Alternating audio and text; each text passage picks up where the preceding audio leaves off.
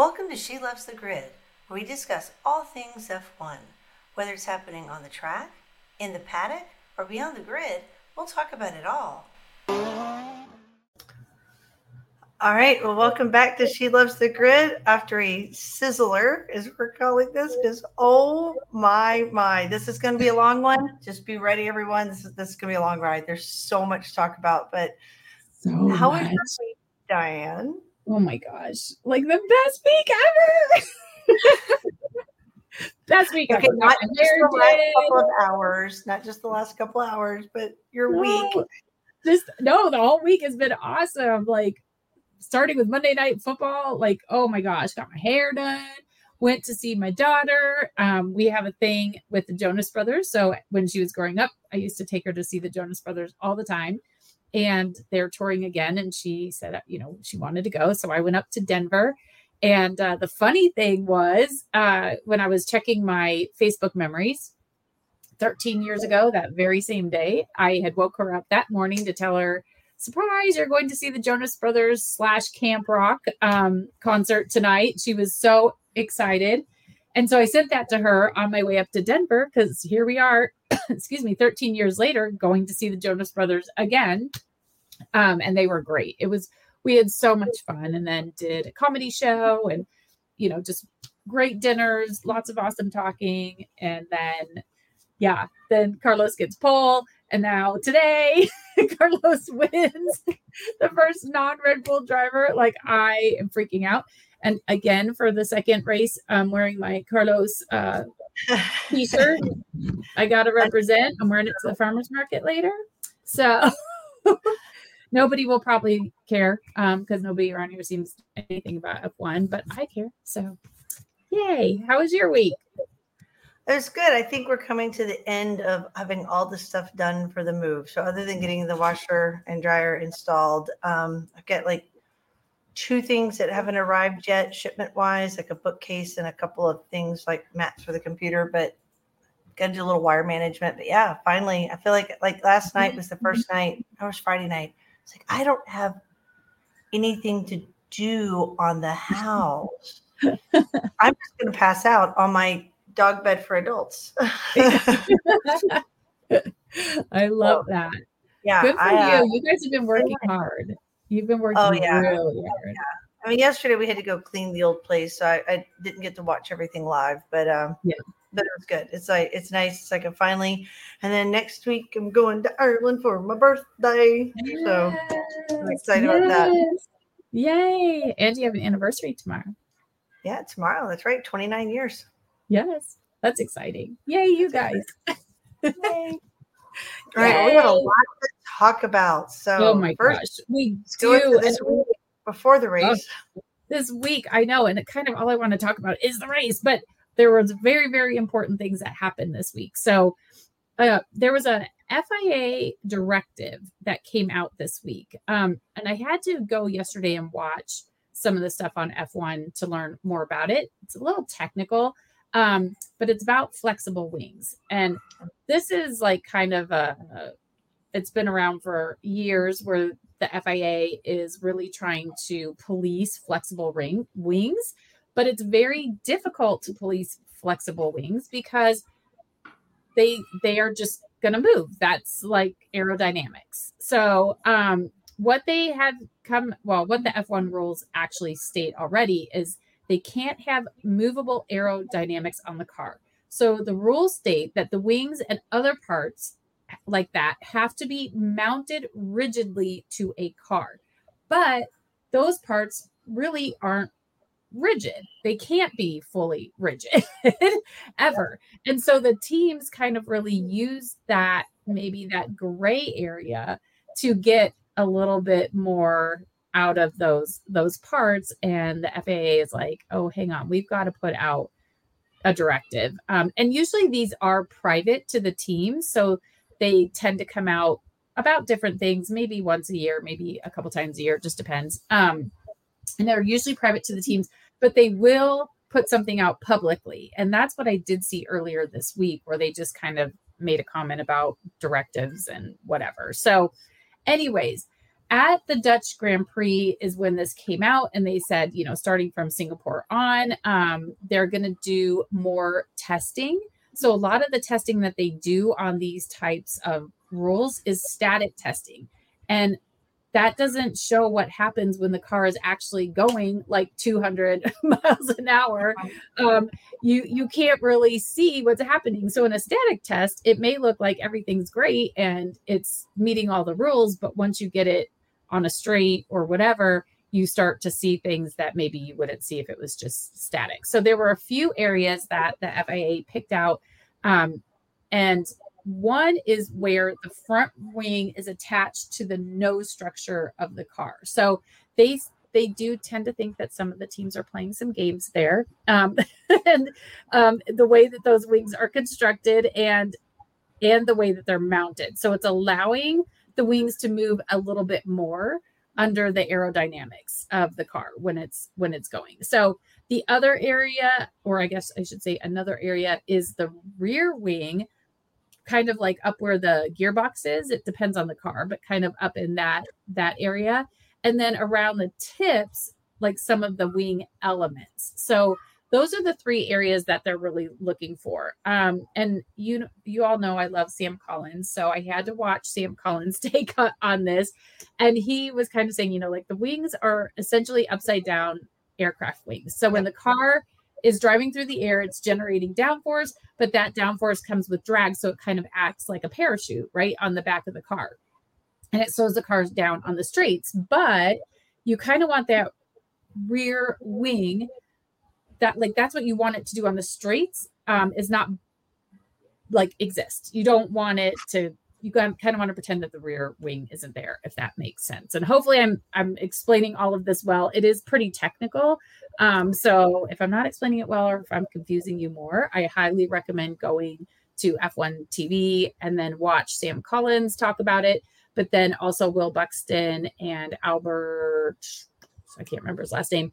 They do kind of a demonstration with actual like parts. And on that video, they're only like 7 or 8 minutes each. But on that video, they specifically call out all the different codes. So anyways, on the straights, you want the rear wing to like basically not exist, but on the turns, you want the rear wing to exist as much as possible because you want to generate downforce. So over the years, like the teams, they've tried to engineer the wings to like drop down at high speed and reduce the drag. And then when the car brakes, they pop back up. So there's like little pieces that just go up and down, up and down. And they're, they're geniuses, especially Adrian Newey. So they know how to do this to like, okay, when we're slowing down, we want it to like pop up. And so anyways, that's what they want to combat, is all of that stuff. So again, flexible wings, it's inevitable. They know that some flexibility is going to happen, but now teams have to submit, I think, all of the details. So I'm assuming, like in my non-engineer brain, I'm thinking like you have to submit to us drawings or specs or whatever of how you've created these. And they have to do that before every race now. So that's going to be interesting how they do that. But that makes sense because they oftentimes are changing their wings out, they do slightly. So they need to resubmit that to see if it still complies. Yes. And a few years ago, I think it was like in 2019, I think it was 2019, there were like round stickers. Like I have to turn my head. There were round stickers on rear wings, kind of like on the sides, and then the rear beam, like the lower beam wing. And that allowed the FIA to kind of like video, so they could watch a car during a race or during practice or whatever, and they could see if those stickers were moving. Are they going down? Are they going up? Like what is happening? So we might start to see that again. So if you see little stickers, and if I notice it like in Japan next week, I'll try to take a picture or something just so we can reference it. But that is one way that the FIA could probably note if a team is maybe violating this new directive. So there was a lot of speculation that this was aimed at Red Bull. And then there was even more speculation with Red Bull not doing well this weekend. Like at all. They did not show out at all in Singapore. Right. So there was definitely a lot of speculation that like, ooh, did this new rule already go into effect and Red Bull's really a mid-level team? I don't think so. Total Wolf doesn't think that's the case. It's just this car, Red Bull, this track, Singapore was horrible for it. So we'll see moving forward. Like it could be really interesting. But that's a big, big change. And I know we just took several minutes talking about it, but it's important for people to know about. So there we go. There we go. That's done. But moving into silly season. Okay, so we know Joe kept his seat, right? Like, yeah. You were saying that during practice, the commentators didn't think he should. Yeah, they didn't think he was good. The commentators were like, they thought that they should wait because there was,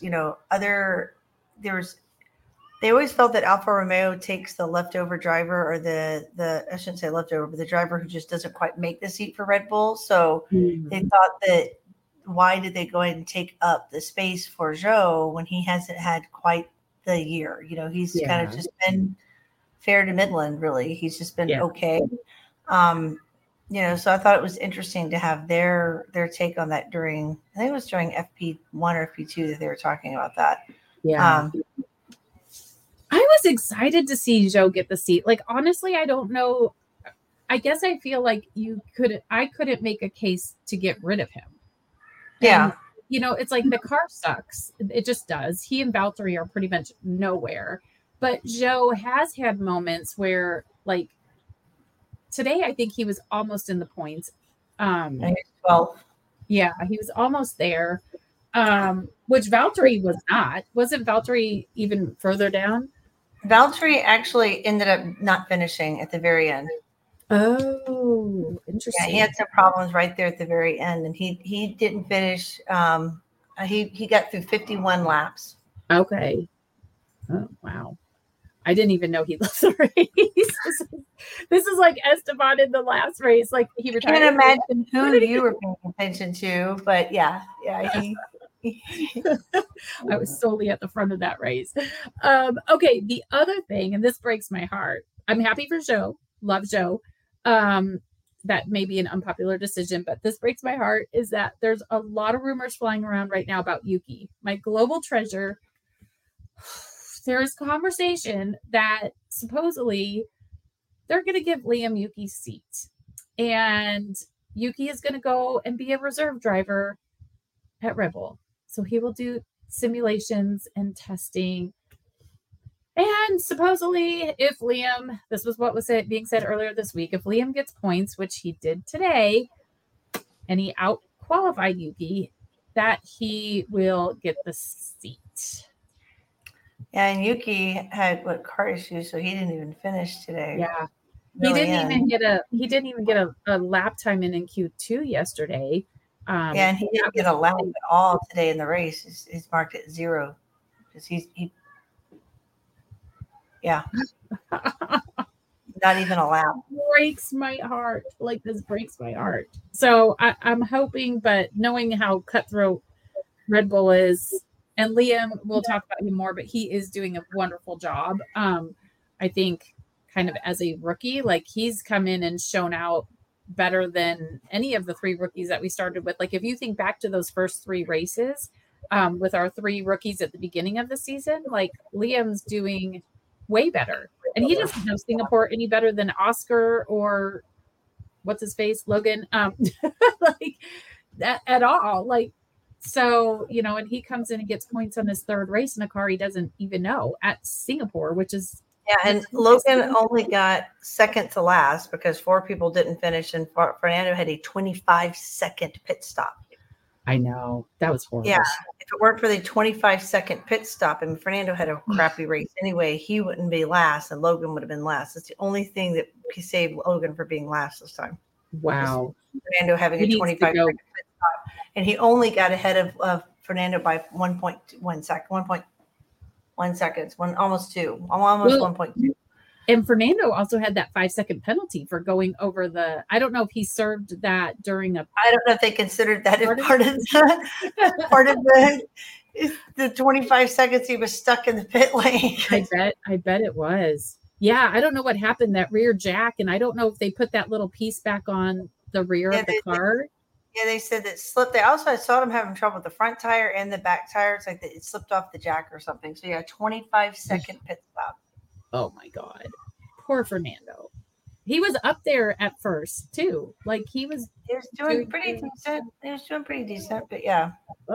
They kept saying the car was not drivable. Let's get to let's keep going. Yeah, we will talk about that.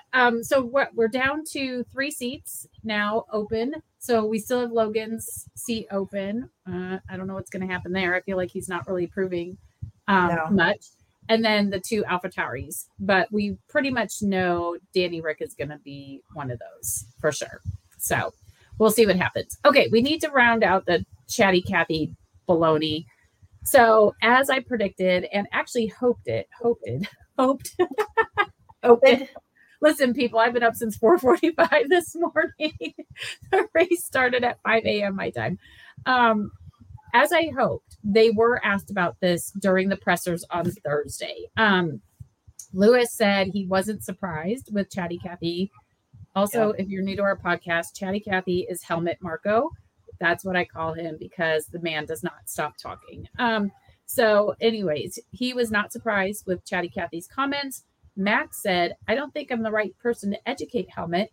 I think he quickly realized what he said and he apologized for it.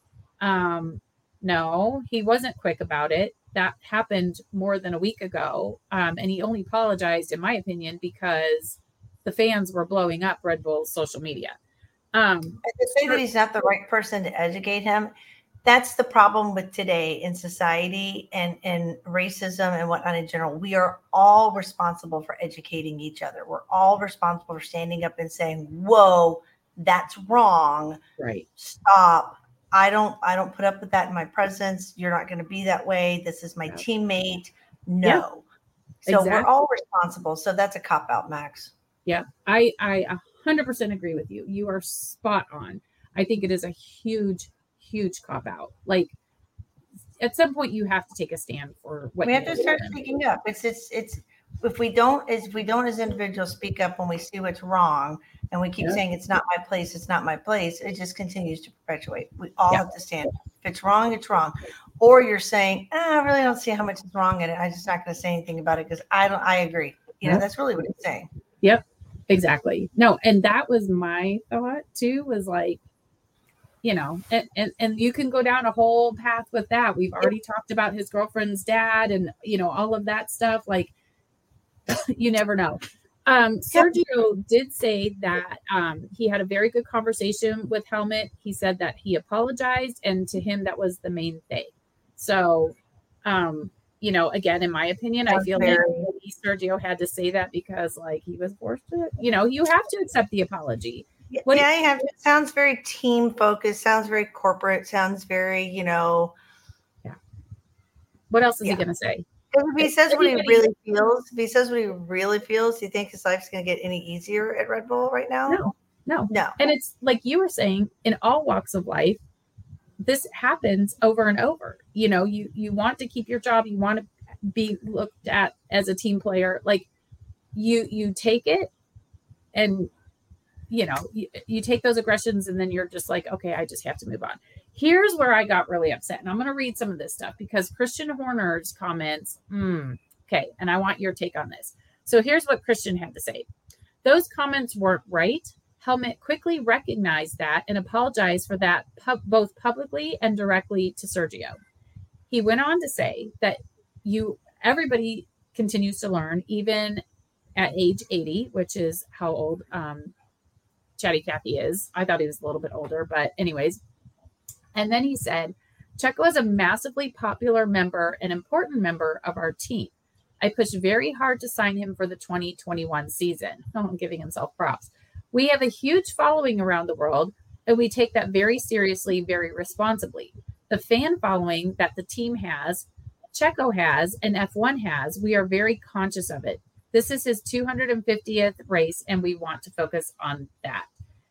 And I just reading it made me so mad because I feel like there's so many issues. I feel like I push very hard to sign him to me is like, I have a, fill in the blank, friend. Yeah. I have a insert. Or if it weren't for me, he wouldn't be on Red Bull. If it weren't for me, Right. I'm the savior here. Yeah. Right. Mm-hmm. Exactly.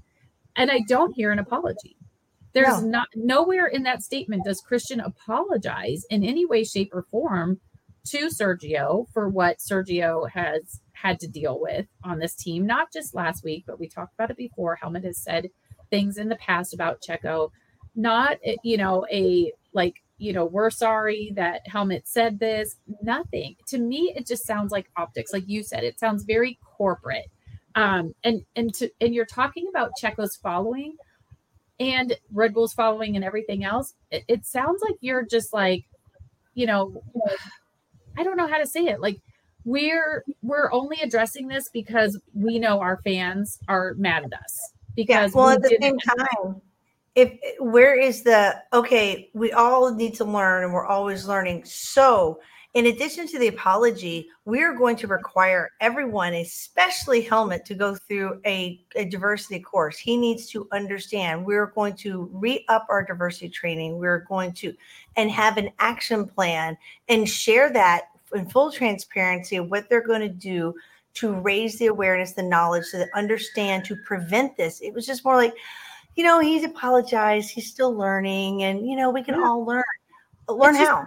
I learned how this public backlash. That's how he's learning. Where's the education? Where's the thing to prevent it? Where's the CAPA, the corrective action plan? Where is that? I don't see the action plan to correct this, to prevent it from happening again. Nope. They're just sweeping it under the rug and they're giving Helmut a pass again because they think that's going to help them keep the fans that they have. Their social media is still not as much, but people are still posting in there about why get rid of Helmut. You've gotten rid of other people for doing less. So to me, it just sounds like a big push on like we're just saying the words. We're just saying the words so that we try to get some of our fans back and we get Checo's fans back. I think it's going to be very interesting for sure when they go to Mexico, and I think it's going to be interesting maybe when they go to Brazil even. Yeah, it's not good. But anyways, on Friday, it was finally announced that a written notice and that Helmut received a written notice and was reminded of his responsibilities as a public figure in motorsports in line with FIA Code of Ethics. Quite frankly, it's a little late. Again, it's a little late. You come out, it's been like a week and a half. We talked about it on last week's podcast. So that means that's been a full week and it happened that week prior to our before our podcast. So you're just now coming out with it. I think you're just now realizing that people are not going to put up with this and we're going to call you out on it. So anyways, very quickly, the Felipe Massa lawsuit. We've talked about this before, so just go back and listen to it. But it has to do with the Singapore Grand Prix back in 2008 and the Nelson Piquet Jr. crash and how that had implications on the World Driver Championship that year that had Lewis winning by 1 point. We talked about how Felipe has filed a letter before claim with the FIA and F1, I believe, both of them saying are citing unlawful acts and that he would have been awarded the 2008 championship. So he's asking for money because he felt that his reputation was harmed, that he would have made a lot more money being a world driving championship, everything else. So this week's Massa's lawyer decided to bring Lewis into it. And Lewis is probably like, hey, I got nothing to do with it. Right? It's not Lewis's fault that he won by 1 point. So anyways, Massa's lawyer is saying Hamilton is an important ambassador for the sport and he's always defending sporting integrity. He is an honorary Brazilian citizen and very well liked by Brazilians. So I hope he will support us, which I think this is not a great move. I just do not agree with putting Lewis in a position where you're trying to get him to back you so that you can hopefully, get something from this lawsuit.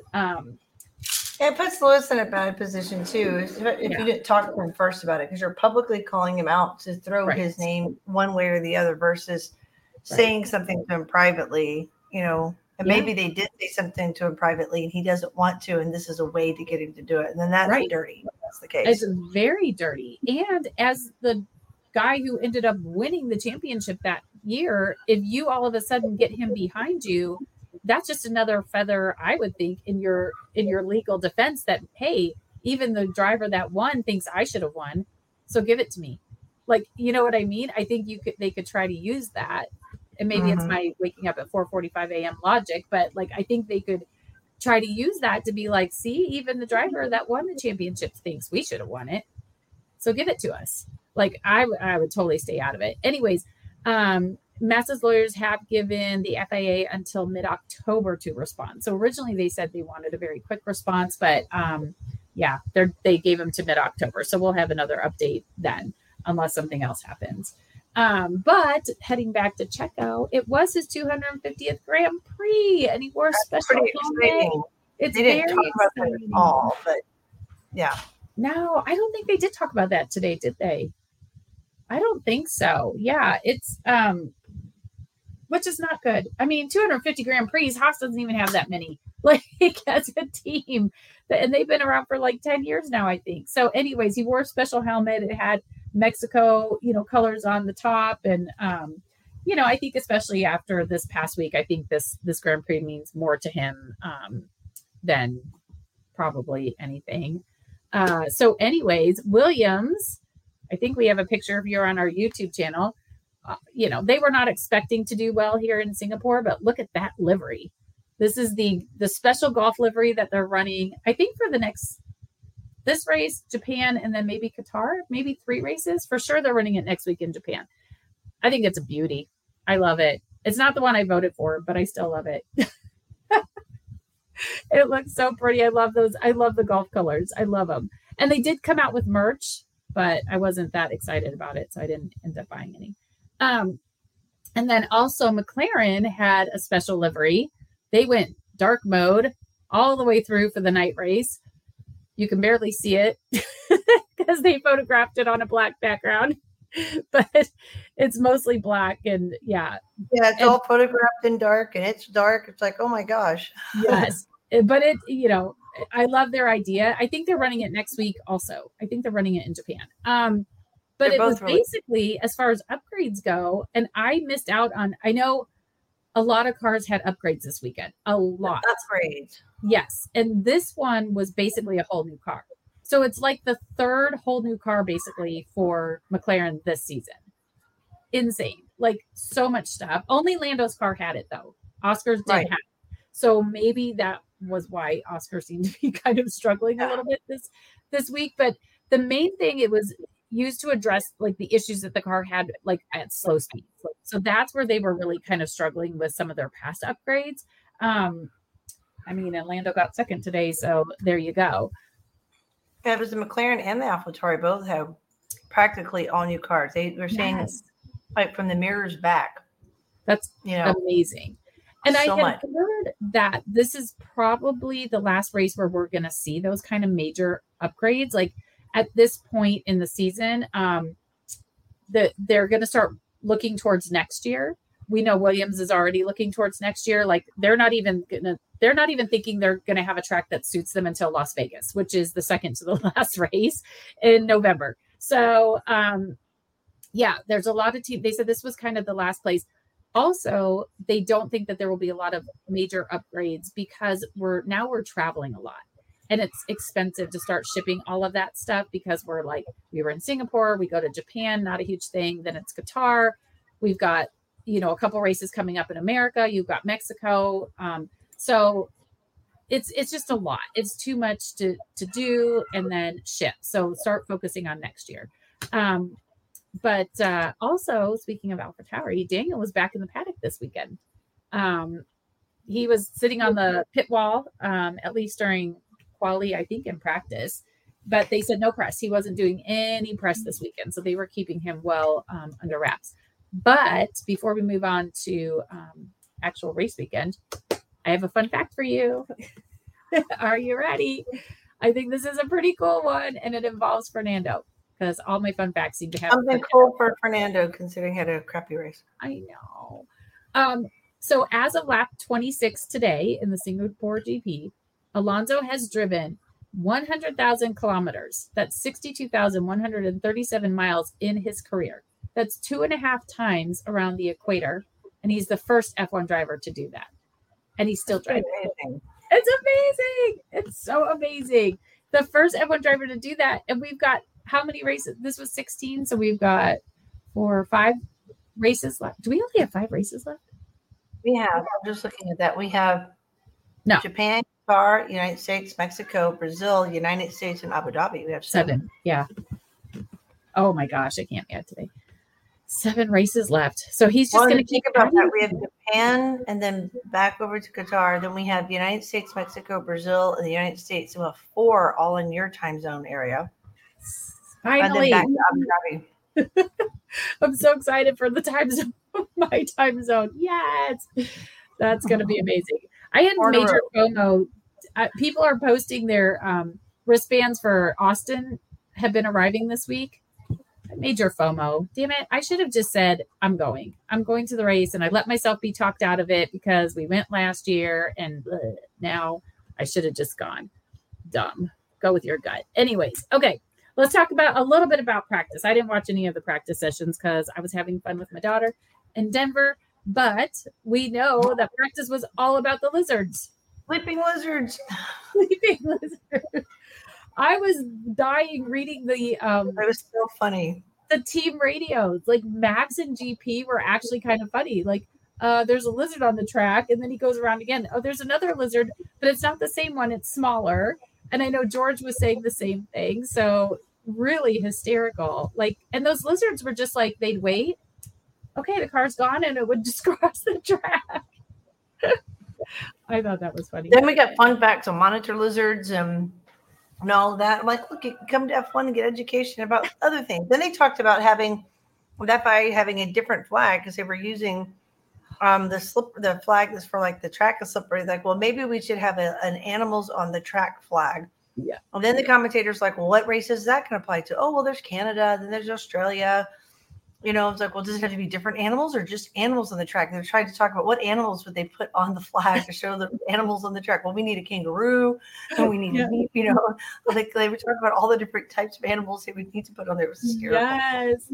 I think that'd be so cute. You could have a little beaver on one or a little ground. Yeah, I think or just have one flag that has all the different animals on it. You know, like a lizard, a beaver, and a kangaroo. Get all the different ones just kind of lined up across the middle. It would be hysterical. I heard that Alonso ran over one. But I didn't see anything else. He did? I didn't see that. Oh, I heard that, and I don't know if that's true or not, but I'm sure if it is, they're going to keep that under wraps so that way we don't offend anybody.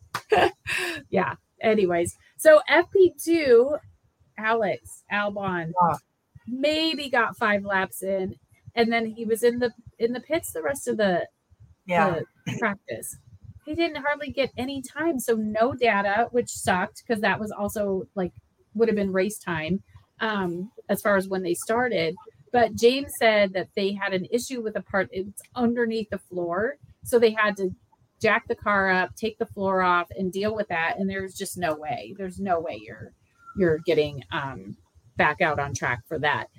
So just seeing the practice times, I knew that Carlos was confident. It was like Monza all over again. And when Carlos is confident, watch out. I honestly knew on Friday he was going to get pole on Saturday. I knew it. I'm like, he is looking amazing. And when he feels that confident, again, he's gonna do it. Okay, let's get into quali. So I listened to quali while I'm laying in bed yesterday morning in Denver.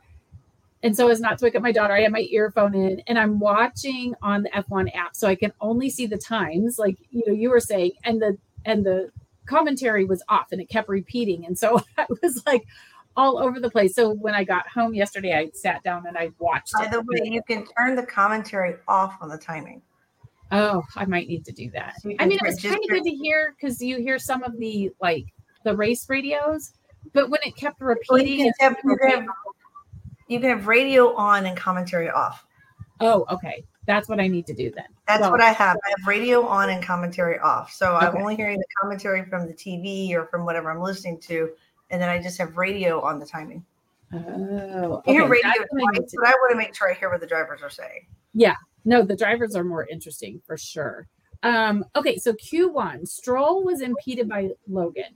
And this was like a domino effect. This is almost like the domino effect we have with Alex Albon getting appendicitis last year and all the stuff that has been put into motion right down to knocking Max out. Like, so here we go. So Stroll was impeded by Logan. On his final, well, it was really towards the end on that, like would have been his final lap in Q1. He was taking all the risks that he could. Boom, right into the wall. As he was coming into that, like even the curve before, it looked like he was fighting that car. Like he was just like all over. And look at that. Like when I'm listening, I had no idea how bad it was. And they kept saying, there's no front part of the car at all. And if you're on our YouTube, you can see the picture of Lance climbing out of the car. It's in the middle of the track. The nose is gone. The wing is gone. The front left tire is gone. And the back tire was jacked up too. I mean, the back left tire. Did I say front back tire? The back left tire is gone. Yeah, it was pretty hard. Brutal how it hit and spun him around. And they kept saying the safety measures that they have in the car is why he walked away. Yes, and you can see why if you see this picture. Like it is insane. They did say they were surprised and they would probably be looking into why one of the tires the tether didn't keep the tire, attached to the car. It rolled away. And so they did need to figure out, what happened there. But everything is gone. And he's facing the direction that the cars are coming. So all of a sudden, here comes a McLaren. I think it was Piastri.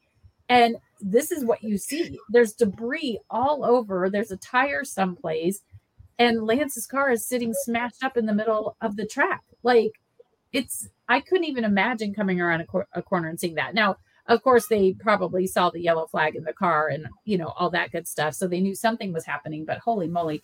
But that brought out the red flag and ended Q1. So I was and then even though I'm sure that we can't stay up all night getting like the car ready and trying to get everything to go in, then this morning sometime they just announced that he just wasn't feeling right. Well, he wasn't injured per se, he was still feeling off, and he chose not to compete today. Okay, so I did not know that. I just assumed that the car was not ready. I did not know. They didn't mention the car. They said that was a statement put out by, I got the email about it. The statement put out by Aston Martin that Lance was not feeling steady after the crash. While he wasn't injured, he was shaken up pretty hard, and he was not feeling his full health to be able to compete today. Wow. I mean, that was a brutal hit. Like when they played just the sound of that hitting, oh my goodness. I don't know how you don't end up with whiplash or just being sore, like your body just being completely sore. In the presser afterwards, he just seemed really annoyed. They were asking him, how he's feeling. And he was just like, I'm fine. They said, I'm fine. Like he did not want to talk about it at all, probably for a lot of reasons, but we'll get to that in a little bit. Oh yeah, absolutely. But prior to that, go ahead. I was trying to see if I could find the press release, but it was basically his feelings, but yeah. Yeah, anyway. That is crazy.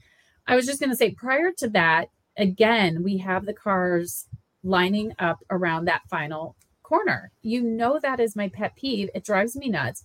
Albon was lucky enough to get through. He went up kind of the outside of everybody and was able to get through. Max was complaining about it. Like, it's just so annoying.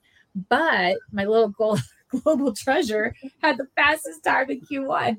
And because it took so long for that red flag for them to clean everything up, it got to stay on the board for a really long time.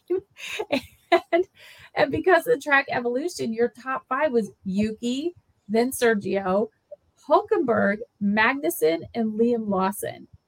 That is insane. Your Q1 top 5. Like, what? Both Haas's are in there and only one Red Bull, one Red Bull in the top 5. It just showed you where it was going, right? It just showed you where it was going. Yes. I mean, I feel like they were doing terrible the whole time. So out in Q1, we had Sargent, Stroll, Bottas, Zhou, and Piastri. Max was noted for impeding. So he stopped in the pit lane. There was a green light.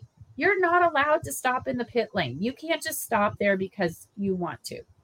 So George, of course, is on the phone or on the radio to his engineer saying, like, does Max have a problem? Like, can I go around him? Because there's also rules in some cases about going around drivers, like in the pit lane. So Max's engineer GP comes on the radio and, is everything okay?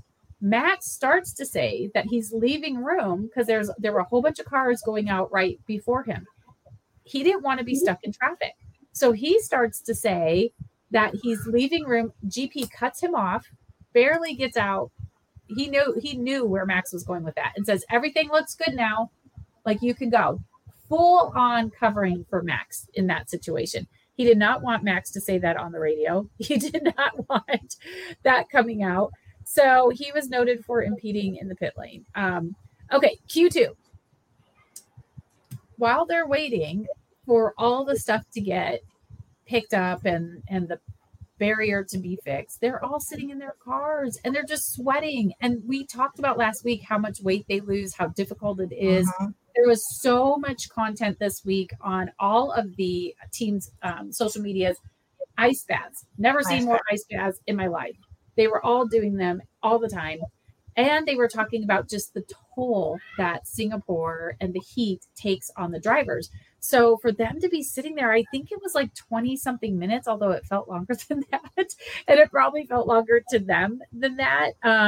But yeah, they were sitting in that car just sweating it out. Like, they all had like dry ice or air conditioning things on them. Yeah.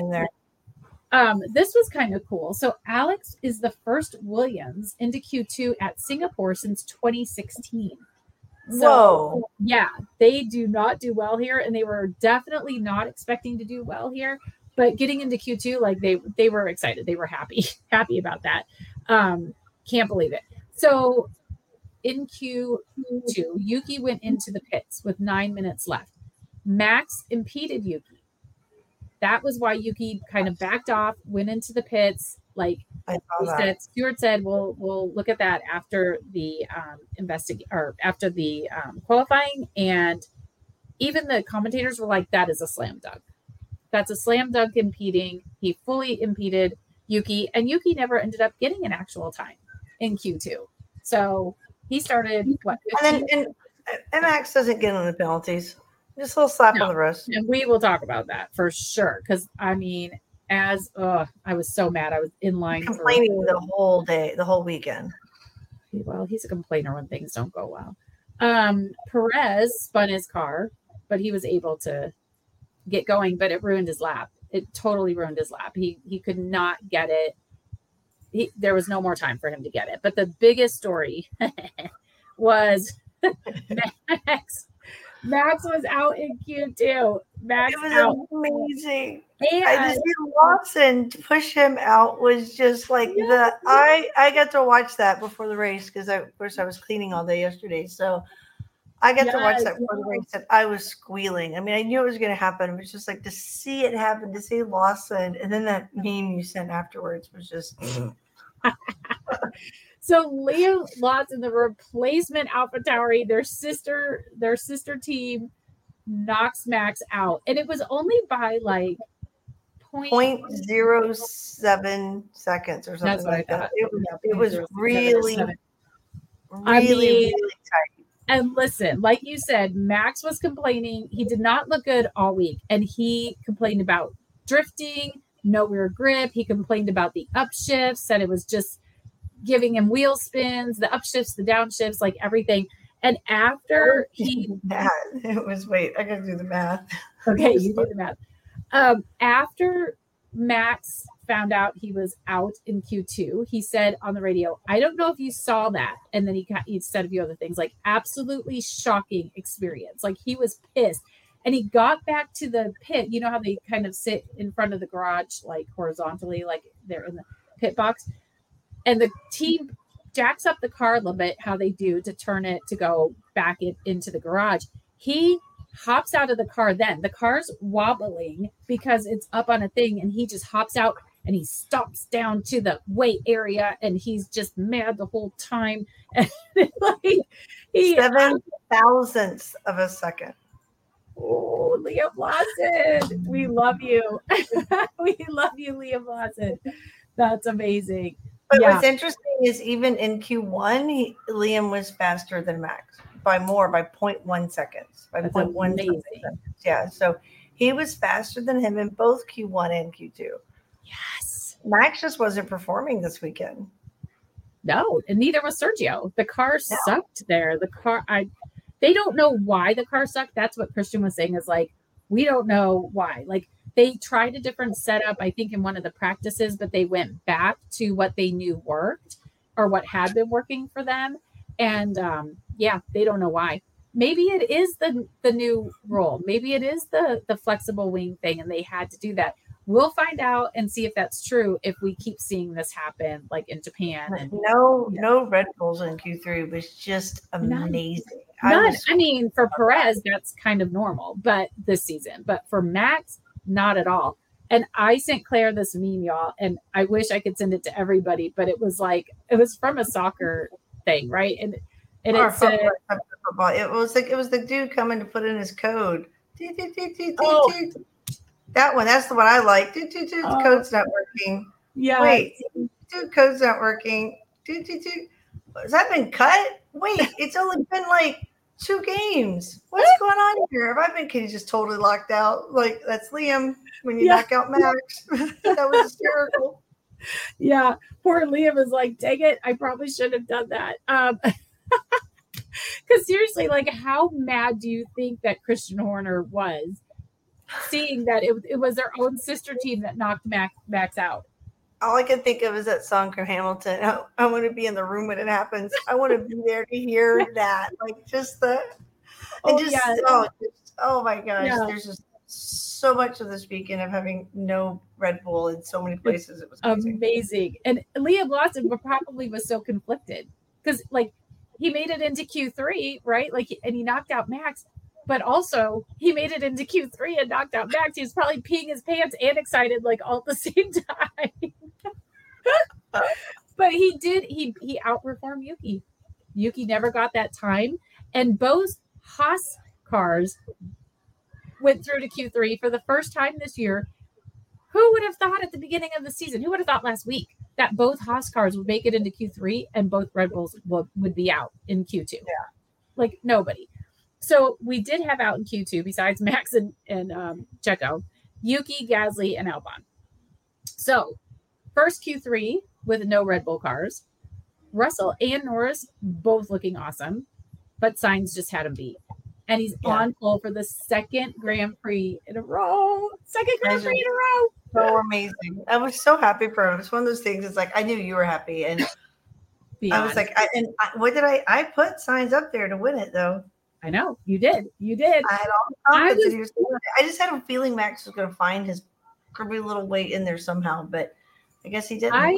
I'm telling you, I knew on Friday when I saw that Carlos, how well he was doing in practices, I knew he was going to get pole, but I don't allow myself to think about the win because I don't want to jinx anything. And but I'm in the hotel room jumping up and down and screaming like, yes, Carlos. The poor people below us on the floor. Like, sorry, not sorry. Max only got one fastest lap the whole race. Who, Carlos? Max only got one fastest lap the whole race. I'm surprised he had a fastest lap. He got one. He eked out one in the 61st lap. Well, good for him. But somebody else took it from him in the end. So, Okay, speaking of the steward, you kind of mentioned this. So Max did not get a penalty for any of the violations at all. Shocking. I was not shocked. And here I'm standing in line to get on the airplane, and I am muttering to myself, and probably the people behind me thought I was a little bit crazy, but I don't care. That is some BS. Like, absolute BS. walking into the steward's office, he was all smiles, all smiles. Did not look upset coming out. Now we know why, because he only got a reprimand for the pit lane impeding, and Yuki did not show up for that portion of the impeding violation that Max had. So Yuki playing the team game, he was told, because AlphaTauri is the sister team to Red Bull, to not show up for that. And it was probably some payback for Liam knocking Max out. That is my opinion, that they were like, okay, we won't send Yuki. We're not going to, it just doesn't seem fair to me. It does not seem fair that if you have a sister team that doesn't show up, like coming to court or whatever, that it's dismissed. That does not seem right at all. Max should have had a 3-place grid drop. He should have. That's just me. So this race, especially like the first 40, 50 laps, just was about managing tires, and it was kind of boring. Not going to lie. Kind of boring at the beginning. For sure. Carlos, brilliant drive, and we'll talk about Ferrari in just a second, but absolutely brilliant. He managed it perfectly. That's all I can say. Manage those tires. Okay, let's talk about Alpine. So first of all, it's Esteban's birthday, and he was doing really good. He was doing so good. He made a great move on Fernando. There was a 3-way battle with Fernando, Perez, and Ocon, and he got through there. Beautiful. That was crazy. It was so good. And then a few laps later, because he's running in the points, beating Gasly, his car just stops. Engine failure, mechanical issue, whatever, brings out the safety car. You can hear it in his voice. You can just hear it. Yeah, he screamed. Like, this has been Alpine all year. They are so unreliable. You never know what's going to happen, ever, with them. He was doing so good, and just boom. My heart broke for him. My heart broke for him too, because I feel like there's nobody on this grid that has worse luck than Esteban Ocon. I mean, he's a running joke on the penalty, time second penalties, like all year. Yeah. His car has stopped on him multiple times. Like, he's been taken out by his teammate. Like, I just feel so bad for him. Pierre did all right though, right? Like, where did he finish? I don't even know.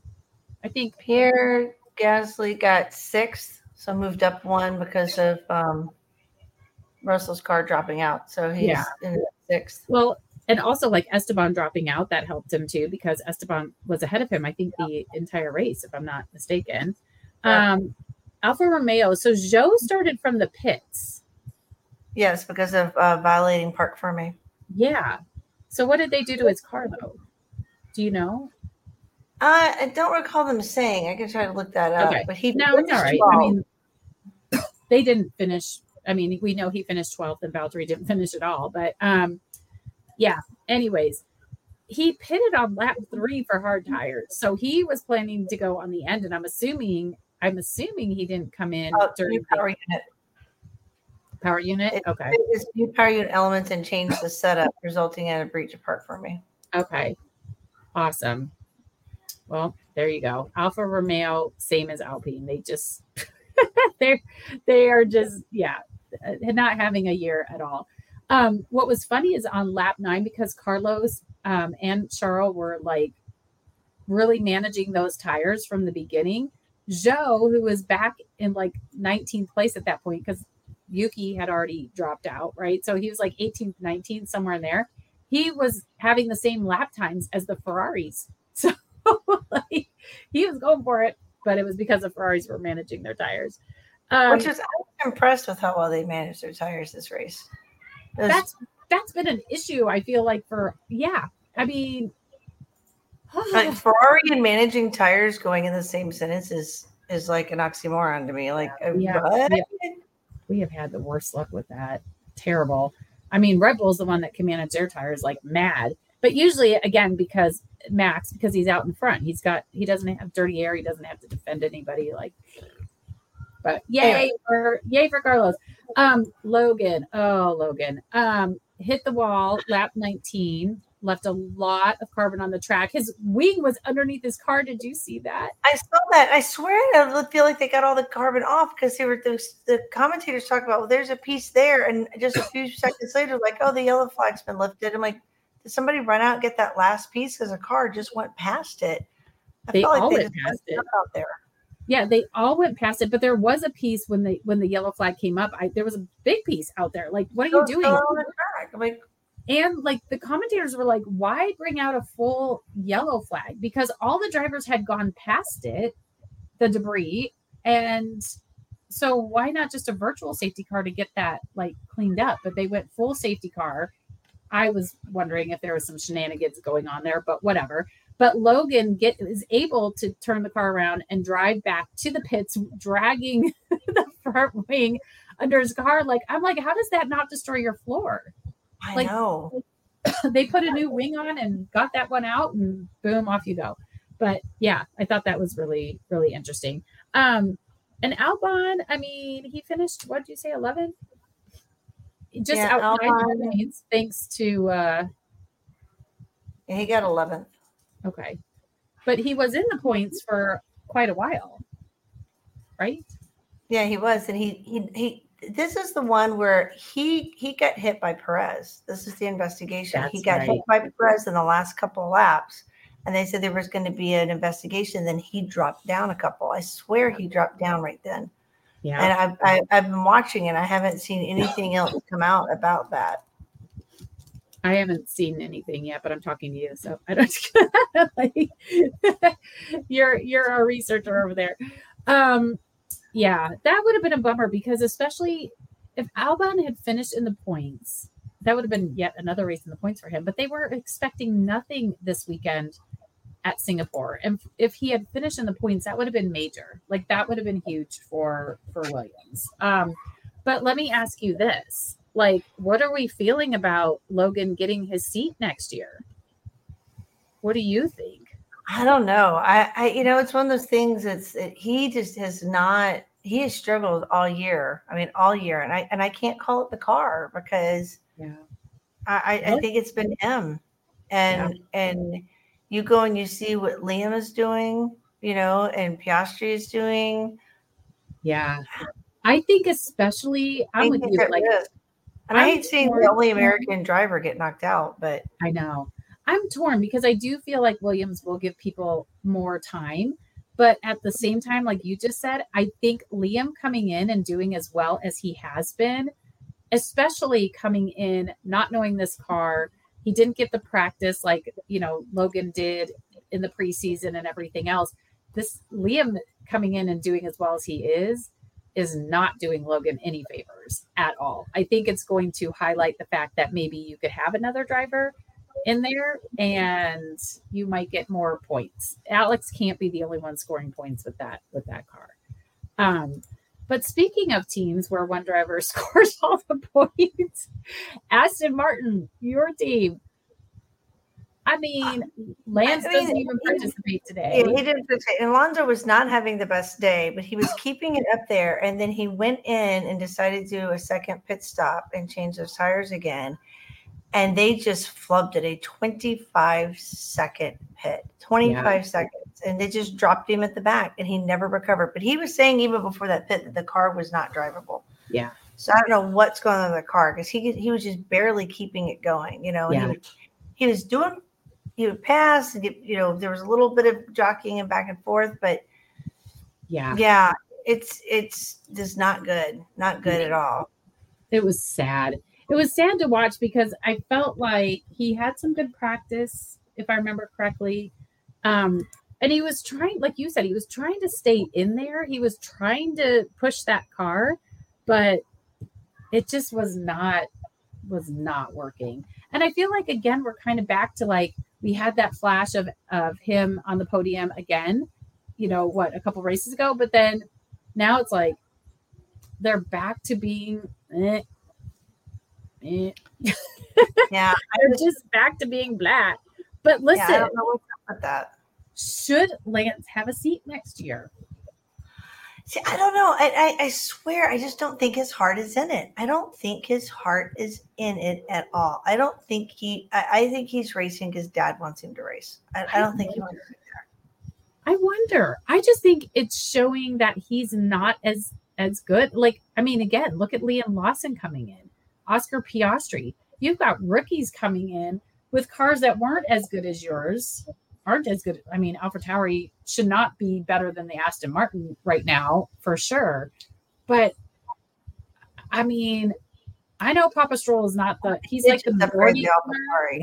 They just upgrade the AlphaTauri for this race, like a lot. They did. They did. But still, I mean, your point's true. I mean, it's just, I just don't think his heart's in it. I mean, that kind of wreck that he did, and that's a typical Lance wreck from years past. Like, honestly, like I say, he's kind of regressing. It's like he's getting careless, and it's like his heart's just not in it. You know, I don't think he's just as focused. And I did find the presser where they basically said he's still has after effects from the race, including being sore. And so they decided not to race, and that he would be, he decided that he would be, the wording is, following Lance's crash in qualifying, Lance and Aston Martin have jointly agreed that he will not participate in the Singapore Grand Prix this evening. The team faced a huge job repairing the car today, and understandably, Lance is still sore following such a high impact. Yeah. His focus now shifts to fully recovering ahead of the Japanese Grand Prix. And they said that he was still feeling the after effects of the crash, and thus have decided for him to focus on fully recovering versus racing today. Yeah. I mean, that's an exhausting race. I don't even know if it ended up being 2 full hours. I didn't look at the clock, but when it ended, but it's exhausting. You know, they say he just drags it out of him too. Absolutely. But I mean, I don't know. Papa Stroll is the majority owner of Aston Martin F1, and he might have to make a tough decision. I mean, I couldn't imagine cutting your kid, but he's nowhere near the points that Fernando has scored in the same car. And yes, Fernando is a 2-time world champion, but you should be able to keep it somewhat close. Like, I agree. That's just my feeling. So who knows? We might have like a random seat open, but we'll see what happens there. I mean, it's been a rough year for Lance between the bike accident and the risks and this, and it's just well. If you look at the standings for Lance, he's 9th right now. He's got 47 points, but he leads the middle of the pack, and others are starting to catch up because Gasly's 2 points behind, Piastri's 3 more points behind. So it's 47 for Lance, 45 for Pierre, 42 for Oscar, 36 for Esteban, and then it drops to 21 for Alex. So but Fernando's like fourth. Fernando's like fourth. He has like 170 or something. Well, between Lance and Lando, Lance is at 47. Lando's at 97. So he's 50 points behind the next person. Yeah. Yeah. And Lando started off with a horrible car. We have to remember that too, is Aston Martin was a beast at the beginning of the season, and the McLaren was not. Lando's done all of those like since like Silverstone? Like that's when he started coming on. Aston Martin was second for a while in the driver standings or the constructor cup, and now they're fourth. Because Mercedes is second and Ferrari is now third. Yeah, Ferrari. Yeah, they haven't been doing well. And again, when only one of your drivers is basically scoring points or getting podiums. And this time, no points for the team. I mean, you get no points. Your entire team gets no points for that's terrible. Your competitors are getting high points. That's not good. Yeah, I think that'll be interesting. I think that will be major news if Papa Stroll cuts his kid. Or Lance just decides not to continue. I think that's how they would position it, even if it was Papa Stroll's decision. I think that Lance would be. I think it'll come out that Lance decided to go play tennis or something. Like that's gonna be the thing. Anyways, AlphaTauri, Yuki, we talked about him out in lap 2. Contact with Perez. I mean, the Red Bulls were just killing Yuki this whole weekend. You have Max impeding him in qualifying. You've got Perez hitting him on lap 2. Like, come on. He needed a good race and he didn't. And we've been talking about Liam. I mean, just incredible. I'm so impressed with him. So impressed with him. Last week I didn't really want him on the grid. Now I don't want him replacing Yuki. Do not get me wrong. He can go someplace else and have a seat. But like maybe he could go to Williams. Go to Williams, and you can have a seat with Alex. That would be good. And then Yuki can stay. Okay, I worked it all out. It's good. There you go. There we go. So Haas, I just feel for them because yay, Q3, like, and after finishing Gunther's book and knowing how excited he would get with like just one car finishing and qualifying, I could just picture him being so excited after qualifying yesterday. They asked him, like, what do you think? He's like, we're just so lucky to be here. And he's not wrong because their race pace is still just trash. Like, K-Mag lost some spots. Lap 36, he was all over the place and dropped down to like 16. But he got points. K-Mag got 10th, so he got a point. Yay! I didn't realize. Where did Hulkenberg? Like 13th. Hulkenberg got 13th. Ay. All right. Well, yay. Good. Okay. Now I don't feel so sad for them. Hooray, Haas. Good for you. Okay, let's get down to these last few teams. So McLaren, Lando. Thanks all for sticking out. This is a big one. We're at the hour mark, so we're still going. Yep, we're almost done. McLaren, Lando, really great weekend.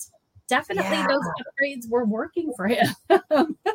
And at the end of the race, like I was cheering for him so hard. Like I didn't want him to get past Carlos, of course, and I didn't think that he would, but I was like, you have got to defend, especially, and we'll talk about this, especially when Charles just couldn't handle it and the Mercedes like both passed him. I was like, Lando, please, Lando. I was like praying. That whole last few laps it felt like it lasted an eternity. But I was like, Lando, please protect Carlos. He is your very good friend. Like, please protect Carlos. And he did. I think there was one point where George did try to get past and Lando was like, no way, not doing it. And George had gained when he came back after getting his second set of tires. George had gone, he was 16 seconds behind Charles. Gain got past him, so that was amazing. Had plenty at his pace, had plenty of time to win it. He literally had plenty of time to win it. Yeah. But could not get past Lando, and then, as we know, crashed out right at the Lando Norris. But he was on pace. He was on the right pace to win the race, and even the commentators were talking about that. I mean, he was killing it.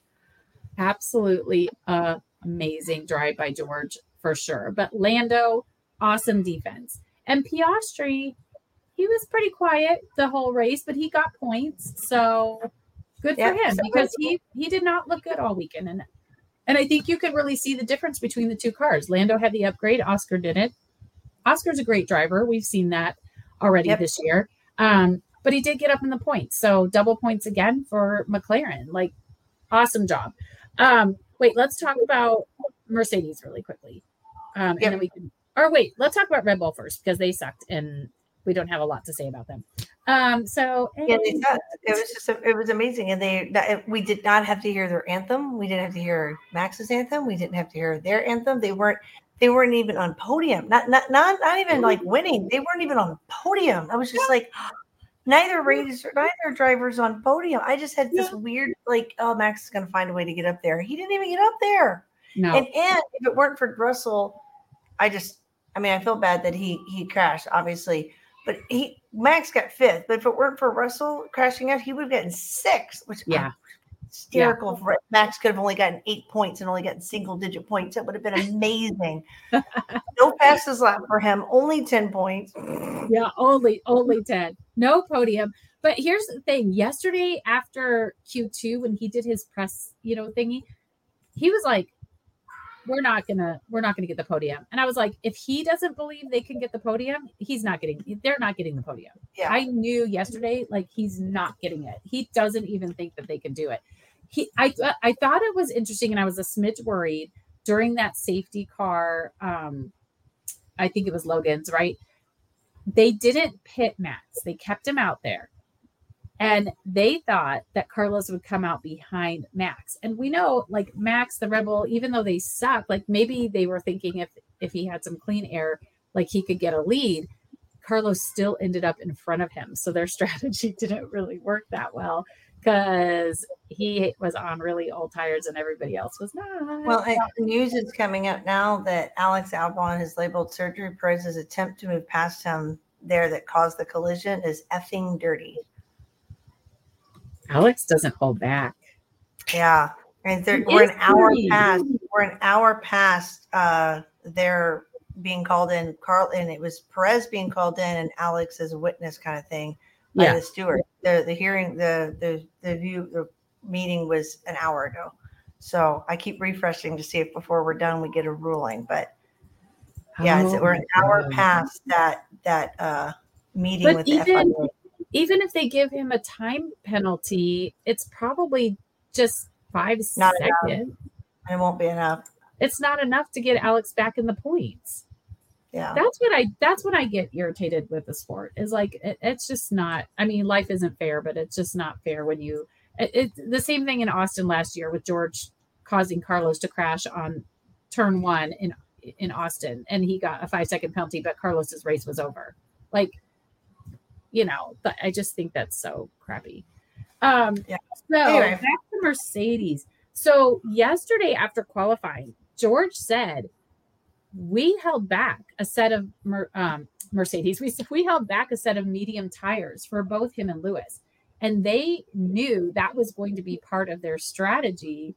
So when we had that second yellow flag and they pitted both Mercedes at the end there, they put them both on those mediums, and they thought for sure that was going to get them up there. And like you said, those tires brought him from 16 seconds behind Charles. They both passed Charles, both George and Lewis. And those 4 cars, that was so freaking exciting at the end.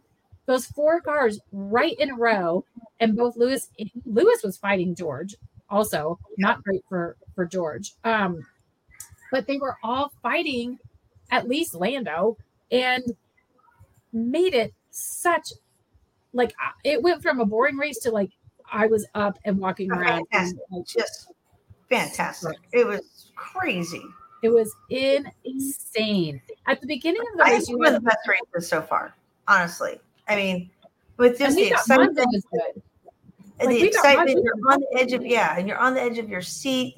There was so much back and forth and competition, right? There's so much competition in a couple of areas of the sectors of the race too, in the track, right? It wasn't just in one area. You had the middle, you had the front. It was so good. It was so good. It's so close. I mean, the times between George and Lando is 0.8 seconds, and between the top 3 was 1.2. Wow. And had George not fallen out, it would have stayed right around in there, like 1.2 seconds between the top 4. And then like, if Red Bull was not so dominant, this would be every race because those teams are that close. And it really was coming down to the strategy, like the managing the tires, the pit stops, all of that stuff. This would be every race. We would be on the edge of our seats like every race. And George wanted it. Like he said multiple times, I want to win this race. Tell me what, even at the beginning, tell me what I need to do to win this race. Like he wanted this win so bad. And again, because Red Bull has been so dominant, this is the first team, Carlos in the Ferrari, the first team to win a race this season that is not a Red Bull. George knew, like, I have this one opportunity because Red Bull might win the rest of the races. Like it might be it for them. And he went for it. He went for it on that last lap and crashed right into the wall. I was gutted for him, honestly. And I did too. I mean, I was watching the timing, and the live timing is just a few seconds ahead, and I see Lewis go up to 3rd. I'm like, no. And then I see him keep going down, like something happened. Oh no, what happened? What happened? It wasn't just a pass. And then I turn my head and I see it. I'm like, I felt so bad for him. He was so sad. But you know what? I guess at the same time, like, yeah, you could have been on the podium, but he wanted to win. And he might have regretted not taking some sort of action to try to get past Lando. That's He true. might have regretted it. But anyways, Ferrari wins, and like my driver's on the And top it of was the podium. Carlos. I love that it was Carlos too. One of the things I said after the race was, and there it goes. Carlos is the dominant one, when Charles is the one that Ferrari seems to be putting up on the pedestal and doing all the stuff for. Mhm. And Carlos dominated all weekend. He was just on all. And same weekend. with last weekend. But this weekend, Charles couldn't compete. But here's what I thought was interesting. So at the very beginning, Carlos was quick off the line again. Like he was in Monza also. Like he was gone. Like George who? Like, and Charles was right behind him. And that was brilliant. Loved it. But Charles was told multiple times, you need to drop back. You need to be 3 seconds. A target is 3 seconds to Carlos. And on at least 2 of the times, Charles did not sound happy. He's like, that leaves me at risk, because all the teams were very bunched up because, again, strategy was managing the tires, keep a very kind of slow pace, like nobody was going for it. He was like, not thrilled. And then he set the fastest lap. And then Javi on lap 17 had to come back, and he's like, the target is now 5 seconds back. So no more than 3. Now you need to be 5 seconds back of Carlos, and you need to do it within 5 laps. Like, and at that point, Charles was like 2.443 seconds behind. So he really needed to drop back. They really were actually this time prioritizing Carlos on the strategy. Like, thank God. Now, Charles had a really slow pit stop. That messed up his race, I think, in my opinion. They had to hold him because, like, George had come through and then Lewis was coming through, so they had to hold him. It was just not good. When Esteban had his issue and the flag came out, Charles said he wanted new tires and they said no, which was the best option for Carlos. It was. Now, not having those fresher tires really did, that was what allowed the Mercedes to go past him. Like, it was crucial for him to keep them behind, but he couldn't do it. He couldn't do it. But Carlos, my little strategist, smart little driver, smooth operator, his engineer comes on. He's like, Lando has DRS. And Sainz is like, I know. Like, I'm doing that on purpose. Like, hello, strategy people at Ferrari. He was doing it on purpose. He wanted Lando to be close enough to him to keep those the Red Bulls, oh my God, the Mercedes cars back. Like, he's thinking. And then once George crashed, like, that was it. I was like, he's won. Even though he said, like, his front tires were finished, like, I knew Lando wasn't going to get past him. But I am telling you, I had to watch the podium.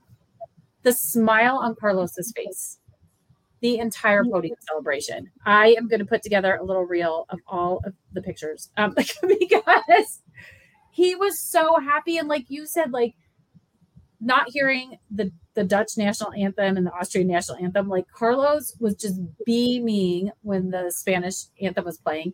And then when the Italian anthem was playing, they were all singing it. He was singing it. The crew was singing it down below. And he was like this, directing them from the top. Oh my gosh. And I thought it was interesting, though. Fred was up there for the constructor.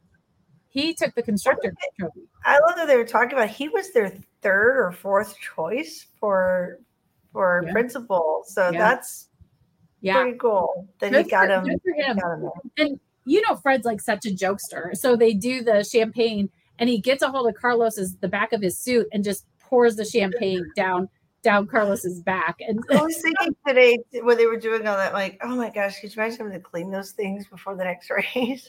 Ew. I would just toss it. Maybe just frame it. I don't know. Like, can you frame it? Would it smell? Preserve it somehow. You've got to save that. So that's 2 wins now for Carlos. And now I'm going to have to add a new screensaver to my phone of Carlos. I have the Silverstone one that comes up every once in a while. And now I'm going to have to add this one. So yay, Carlos. Best. I could not think of a better person to beat a Red Bull and finally get a win. Okay, really quickly, beyond the grid. George Russell this week spotted at the Rugby World Cup. I didn't know there was a Rugby World Cup. No clue. Oh, you didn't know that? I knew that. I did not know that. So there you have it. Also, Nick DeVries was on a trip with Max. They're vacation type of friends. I did not know that either. Like, okay. I didn't know that. Nope. They're vacation friends. They're not even like grid friends. They're like vacation friends. Like there was a whole group of people, like guys that went on this trip. Anyways, so remember last week I was telling you about Alex Albon was coming out with his new line of Alex Albon Athletics. Yeah. So of course I'm on the email list and I got an email and he came out with new shoes. They're called the Classic Marina. Oh, I feel like I sent a picture. No, I meant to. No. Anyways, so they're called the Classic Marina. This is like an upscale line. I'm just telling you that. Like this looks like it's going to be an upscale merch. It's not going to be just your basic driver t-shirts. Like, you know, no offense to Lando, but he does like his LN and you know, it's just whatever. These are like nice looking shoes. I got an email actually this morning saying that they have limited stock. They're not going to be releasing more. So you better go get them. And Yuki, being the global treasure that he is, was wearing them this weekend because he's a supporter and he's friends with Alex and he was wearing Alex's shoes this weekend. So I'm kind of can't wait to see what else he comes out with. Like, I mean, I wasn't going to buy, they were like $176. So very nice shoes, but it kind of makes me excited for whatever other product he's going to launch because I can't wait. Okay, let's talk about next week because this was the first of a back-to-back race week. And we've got Suzuka next week in Japan. So here we go. It's old school. Everybody seems to love it. Claire's got the track up because it's a little different. So it's 53 laps. There's one DRS zone. It's 5.807 kilometers, and there's 18 corners. There's 10 to the right, 8 to the left. In 1962, I'm going to mess up the first name, but I can't even say it. Soichiro Honda. He thought the company should have their own test track, and he had this made. And it first appeared on the F1 calendar in 1987. Totally high-speed track. It's challenging for the drivers. You can see on here it's got some snaking S-curves. So that's 3, 4, 5, 6, 7. Looks kind of fun doing this. The corners cover everything from the really slow hairpin, which is number 11, if you're watching on our YouTube, to the very high-speed. It's called 130R. I don't even know which one that is. So there you have it. It is the only crossover track on the calendar. So it forms somewhat of a figure 8. So that's kind of cool. You got the crossover thing happening. The power units have to work really hard because the engines are running at maximum revs for about 65% of the lap.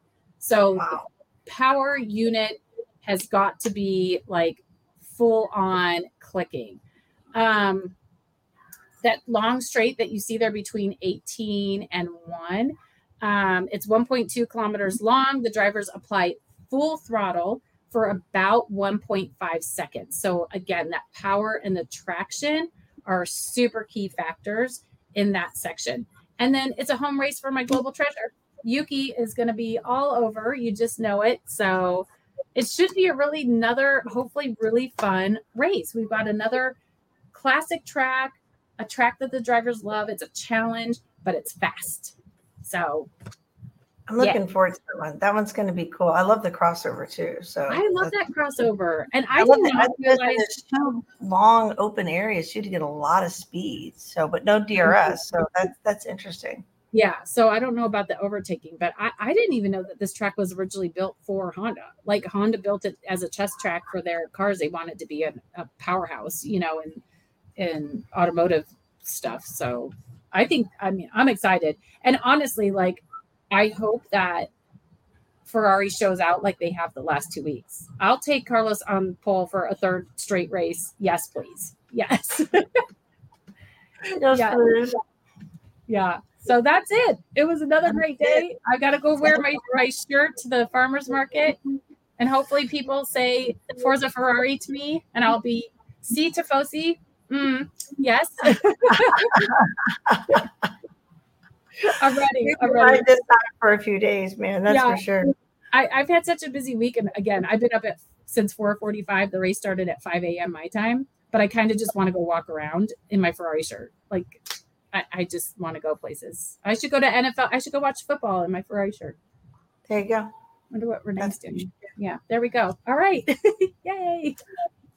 But it's been amazing. It's just what a way to start off my anniversary and birthday week without a Red Bull win is all I'm saying. So I'm loving that part. So yes, and we need to finish the same way. We need to finish. I know, right? For my birthday, could we have them not win again, please? So I'll be in Ireland when we record next time. I got to figure out how I'm going to make that work. So we'll figure it out. Have an awesome. All right. Well, it was great. Thanks for everybody coming along for the ride. It was a little bit of a long one, but it was worth it because there's so much amazing stuff. So yes, Forza Ferrari. All right. Thank you all. See you next time. Ciao.